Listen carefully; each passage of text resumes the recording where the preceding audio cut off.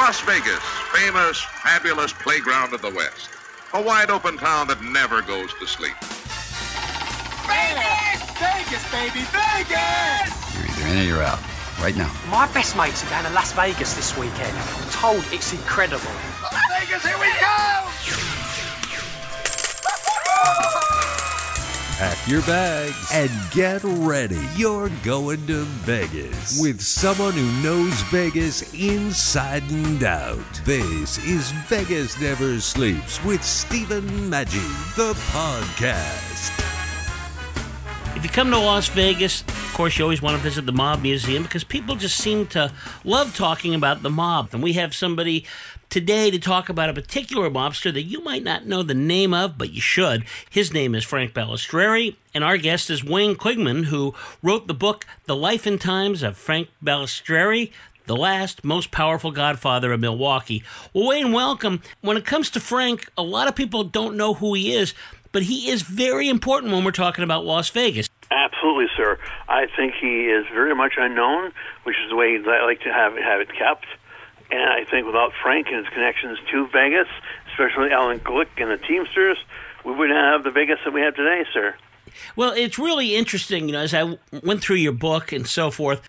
He is a guy that worked his way through the ranks and really dominated a city like Milwaukee. People might not think about Milwaukee when they think of the Mafia, but actually, he kind of ran the town for a long time. He did. Frank ran the town from the 60s on to his final incarceration in prison for being caught up with the skim. And Frank kind of came up the easy way. He married into the family, literally. He married the daughter of the godfather before him. But yeah, I mean, that's the easy way to do it, right? You don't have to do this, you don't have to do that. You marry the boss's daughter, and your road is pretty much well paved. Not to say he was not a mobster, because he certainly was. Not to say that he couldn't do the bad things, because I believe he certainly did. They don't call him Mad Bomber for nothing.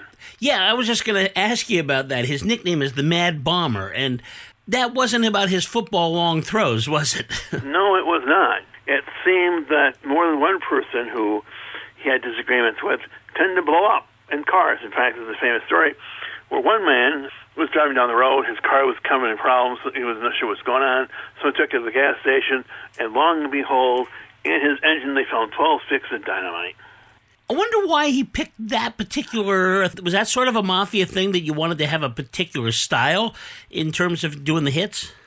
Well, in my opinion, it's before the RICO Act and the other laws really putting you in prison for using dynamite. It's a pretty easy way to make sure someone died, because you can miss with a bullet, you can hit him and wound him and everything else, right? You put a few sticks of dynamite in his car, and it blows up, say, near his gas tank. Yeah, he was named, I know, by Fortune magazine as the 17th on the list of the 50 biggest mafia bosses. And I always find it intriguing how they worked among each other, because that organization didn't stop at the borders of Wisconsin.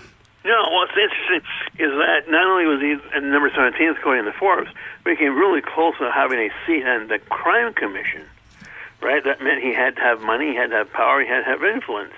And for Milwaukee, most people don't think that would be the case, but Milwaukee in the day was a rather interesting city because we are in the Great Lakes, right? So you have the shipping things going in. He had a little bit of union stuff going on, but also he had a large community of Italians, the Polish, and other immigrants that liked to gamble. So he had that thing too going on. He had the money, and because he had a close working relationship with the Chicago outfit, he had that muscle too. Because if you remember from the book, and definitely it's reported in the Freedom of Information Act returns that we got, Kansas City did not like him a lot. If it wasn't the fact that he had backup from the Chicago outfit, from, say, people such as Milwaukee Phil, Frank would have never made it very far. But he had the friendship and the business relationships with other more powerful people that made sure he was going to be okay. Well, he was no dummy either. I mean, he had a college education, went to law school for a few months and so forth. So this wasn't a guy that was just kind of a thug that fell into this position. He was smart. Absolutely. And if you look at the Vegas Skim and how they did it, and you look at Alan Glick, you'll also find out that one, if not both of his sons, worked as attorneys for Alan Glick, right? Right. Well, let's talk about the Vegas Skim, because I think that's really important. How did he get involved with Las Vegas, and what is the Vegas Skim?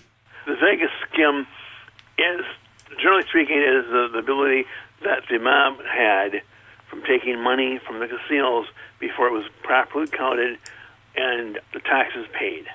And they did so by different means. One of the best ones that I really find fascinating is they rigged the scales where, say, 10 pounds of quarters would say $100. They rigged the scales where 10 pounds of quarters would only show up as $9. That would give them that money.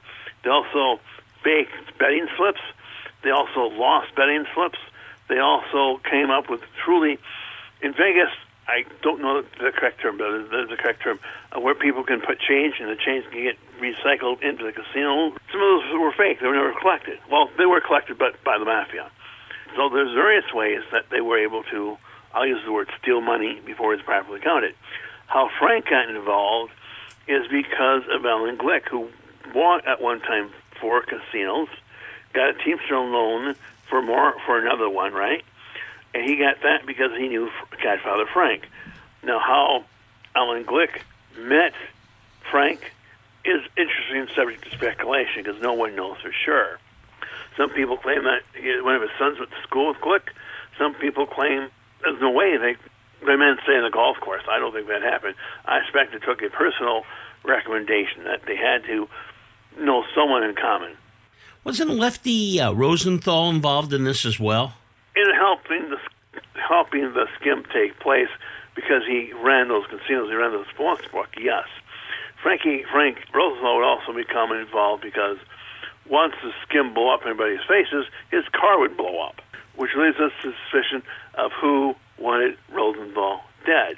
As you may know, many people thought, even though now we know that Rosenthal was an FBI mole, right? Many people suspected back in the day. My thought is that Frank also suspected that Rosenthal was indeed an FBI mole or informant, right? And decided to take him out because he was going to go to jail for a while. Why let the guy who put you in jail live? Frank definitely had the temper to want him dead. You know, they did try to use a car bomb, so it makes sense to me that perhaps it was Frank. Other people say it was Kansas City. Some people say it was Chicago. We'll never know. And all this kind of led to that, you were mentioning before about the Kansas City-Milwaukee dispute. They almost went to war over this, right? Yes, a couple of times, yes. The Vola brothers are no people to play around with. They, too, had tempers. They, too, would kill someone to make a point. The fact that it did not come to a war only shows the power that the outfit had to mediate disputes, because that's what it took. They had to sit down and say, okay, we're arguing about these things. What kind of an arrangement can we come to make this go away? Because a war of that magnitude would have done nobody any good. Yeah, and how did the banks get involved? I mean, I understand that the banks are, you're figuring, how do they get in the middle of this stuff?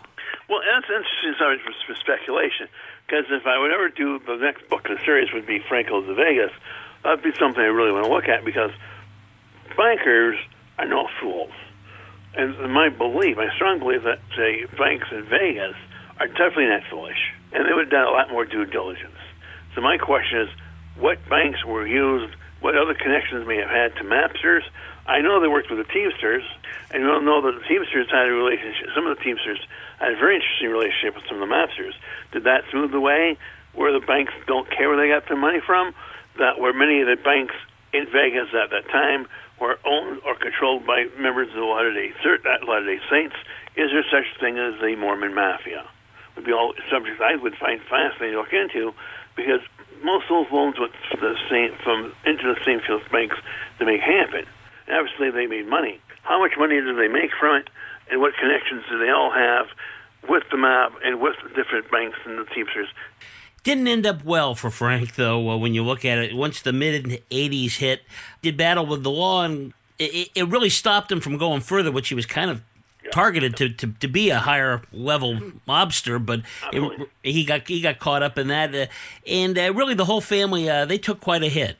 When Frank fled out, he fled out under the circumstances that his sons would not be charged, right?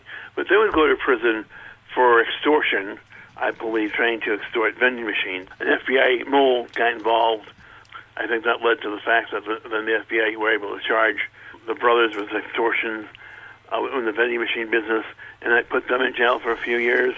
Frank himself would go to jail as part of the Vegas skim for, I think, over 10 years, and he would get out basically in time to die. Incredible story. How do we get a hold of your book? Because I think people that love the mob stories and so forth, this is a great one and one you haven't heard before. So how do we get a hold of your book? Well, all my stuff, all my works can be found on Amazon. If they would want to go to Amazon and type in Wayne Klingman, they can see Frank. And Frank's available in paperback and in Kindle and an audiobook. All money I get from selling a Frank, right, go and help pay for the cat rescue that we have here. So actually, if you need to buy a book, have an excuse to tell your wife, say you bought a book on Frank Help Cats. We will. Thanks so much for being with us today. Appreciate it, My Wayne. pleasure.